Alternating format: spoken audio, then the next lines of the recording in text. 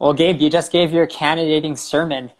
Can you just tell me about the whole entire process of what it takes to be a candidate, pastoral candidate at a church?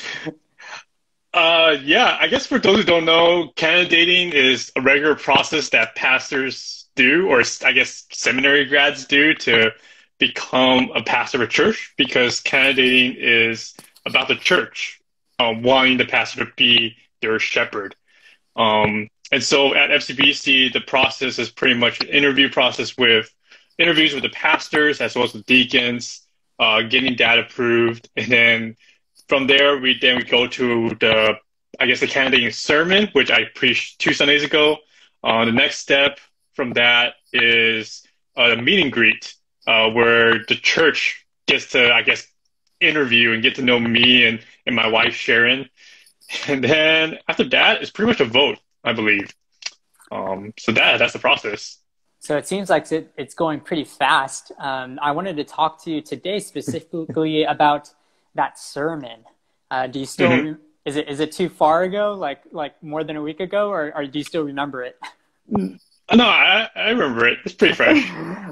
Okay, so I want to ask you, how did you feel immediately before giving it?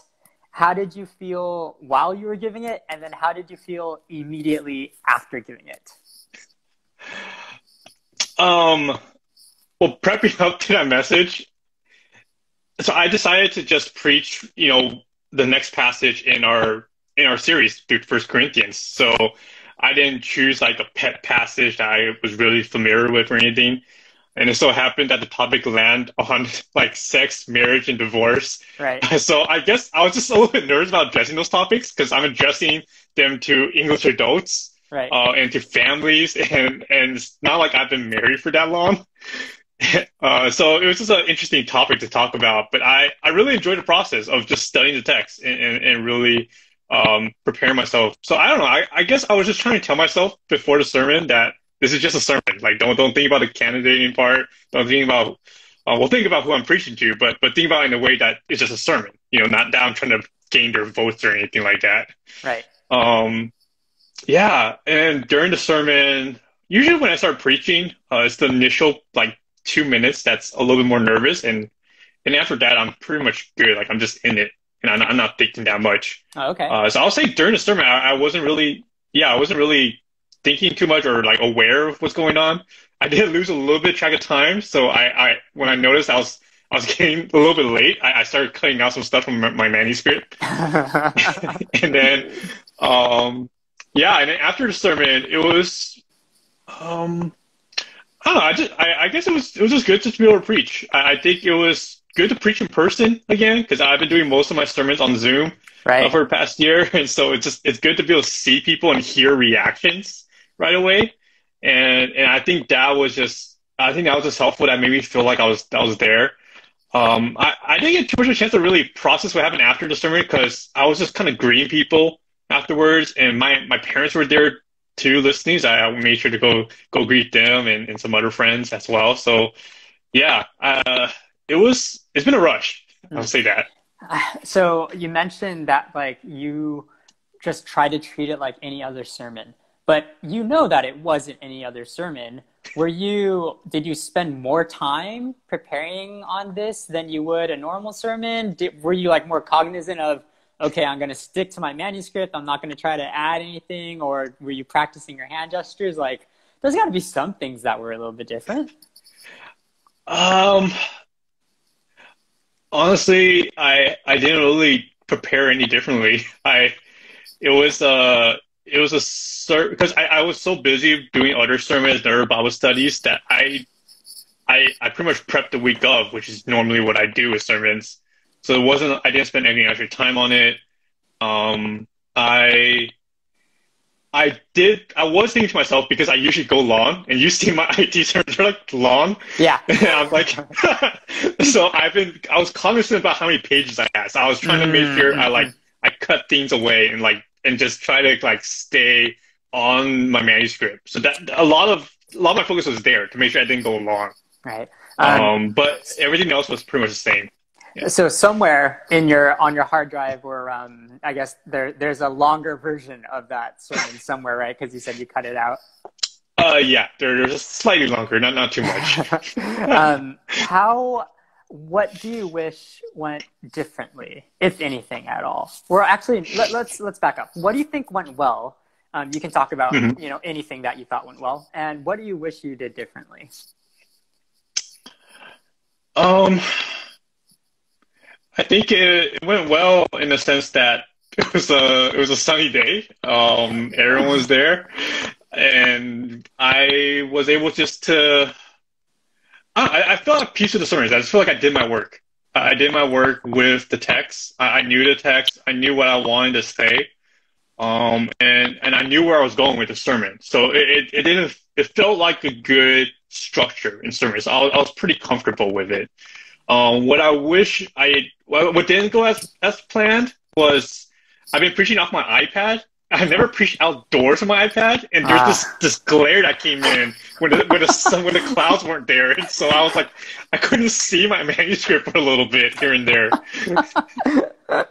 So were you going off your memory at that point, or did you like try to shade it, or No, yeah, I was like shifting my manuscript, my iPad up the pulpit so I could get some of the shade covering so I could see better. Yeah, it was. Yeah, I need to. If I were to preach outdoors again like that, I need to keep in mind of the sun. Well, I mean, to be fair, yeah, this isn't necessarily the most ideal situation for your candidating sermon. Like you said, you've been on Zoom for IT and Turf. And if it was, non-COVID times, you'd be in the Mac, I'm assuming, like in an air-conditioned environment. Right. Yeah, how did it feel just preaching outdoors? Did you find that like a little bit special? Did you enjoy it? Did you feel like there was a lot of space between you and the congregation? Because when I'm leading music, I do feel like the spatial difference. It's hard to get a read on people. You feel a little isolated. How did you feel? Honestly, it's better than preaching on Zoom. So I guess because I've been doing that for the past year, like I was like, oh man, it's nice to actually look around and see people's faces, see people taking notes, and even hearing reactions. Like if I were to say a random joke, that I just like I don't get that when I'm preaching Zoom. And when I'm preaching Zoom, I'm sometimes just very aware of my own voice. This time I wasn't. It just felt more natural. Yeah. And yeah, I think that outdoors is not ideal. The wind did kind of come in and start blowing my Bible pages around. So I had to take out my cell phone just to like keep it down, get some paperweight in there. So there's like little nuances here and there that I had to figure out how to do better, if I were to preach outdoors again. But overall, I think it went pretty well. I mean, I felt like the AV team did well, just, setting up, making sure we had mics up and I was able to hear myself pretty well. And I guess the other thing is I keep forgetting there's a camera on me. So I have to like remind myself to look at the camera. So I'm speaking to the online community that's as well. Good, that's good. Yeah. Well, to be fair and to, I guess to affirm you, I listened to almost all of your IT sermons, almost all of your Turf sermons when we put them online. And this felt like it was still you. Like it didn't feel like, oh, this is a different version of Gabe. It did feel like, I guess what you said, right? Like a little bit shorter than your Turf and IT sermons. But I think it was a good thing. I think it was still focused and still clear. So thanks for preaching. I did want to ask you though, how should the church, or I guess Christians, be thinking about guest speakers? Now, I know you're not a guest speaker, but how should we think about, preachers who aren't necessarily the normal preaching pastor? Like, should I get hyped because there's somebody else preaching? Like, what's your take on this? You can talk to different contexts. You can talk about somebody like you that's candidating, or you can talk about like a true guest speaker that's coming from outside. How should we think through this? That's interesting because Nine Marks just talked about this on their Preacher's Talk. I saw that. Yeah. I didn't listen to that whole thing yet. I kind of caught bits and pieces here and there. And I think guest preaching is I think what I guess something you have to realize with preaching is that a lot of it is the pastor knowing the flock, right? And knowing the context, knowing what struggles people are in. They might not know everyone in the congregation if it's a bigger church, but they know like, little groups here and there and just what they're going through. And I think for a guest preacher, that's probably the hardest thing is that connection. And you're aware of that. Like if at least a preacher who's aware of who they're preaching to, they're aware that there's this disconnect, and that makes things hard. They try to generalize things, or they try to like say things that, or they just simply stick to the text because they don't want to misapply things to people who are not in the right context.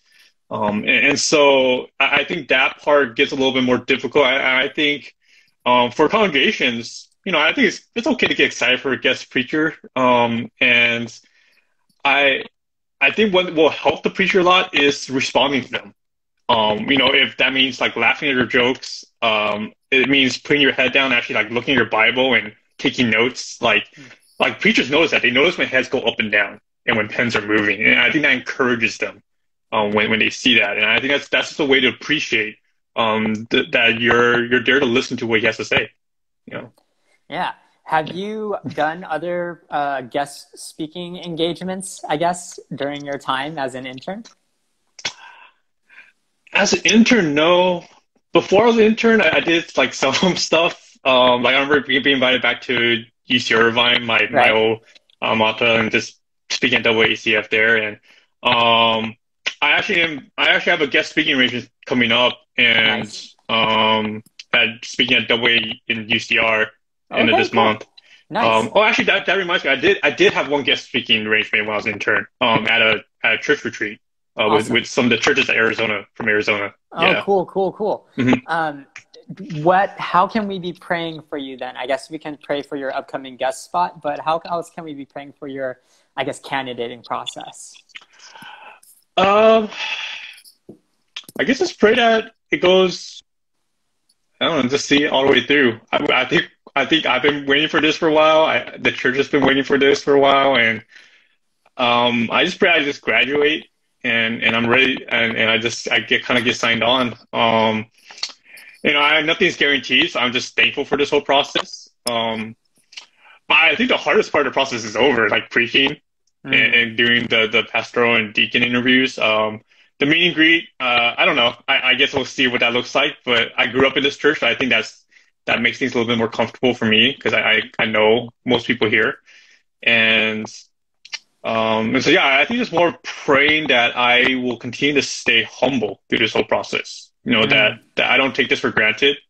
And even though, yes, I'm very familiar with us at FCBC, candidating is a high calling, and to remember that this is not just another step, but this is a church affirming my call to become a pastor. Yeah. How long has this entire process been for you? Like giving the short version of your entire journey, because the seminary and getting to this point, a lot of time has passed by, but it seems like it flew by really fast. Yeah, some people have been telling me it felt really fast. I felt like it's dragging through the mud. I think a lot of it because I first felt the call to ministry, or at least a desire to preach. I first had a desire to preach in college. This is like 10 years ago, over 10 years ago. And so, right. And so it's been a long time in terms of just wrestling with that desire, what to do with it. Doesn't mean I should go to ministry, or should I just use it bivocationally? And then going to seminary 4 years ago, it felt like I'm entering undergrad again because it's 4 years. I'm not a good student in the sense that like I like studying, or I like sitting in classrooms and lectures. So, and so it just felt like a long time. Yeah, I can't believe we're here. Well, yeah, Gabe. Well, thank you for taking the time to come on Instagram and just talk to us briefly about these things. I'm excited to see what God has in store for you and for your family and for our church, of course. Thank you so much, Gabe. Thank you. And your sermon is available online. We actually just did a excerpt from your sermon. We did a transcribed excerpt. It's on our church blog, so everybody can go to what is it? fcbcwalnut.squarespace.com? Is that the new site now? Yes. Just go to I think so. fcbcwalnut.org and then click on the English site and then find our blog there. There's an excerpt of Gabe's sermon, and you can also find the video on our YouTube channel. So, Gabe, thanks for doing all of that for us and, preaching. Yeah, thanks. Thank you, Aaron, for, I guess, setting all this up. You're the man behind the scenes doing all this. No, it's fun, man. And you're also behind the scenes doing this stuff too. You edited your own transcript. So Endora helped us too, but yeah, thank you.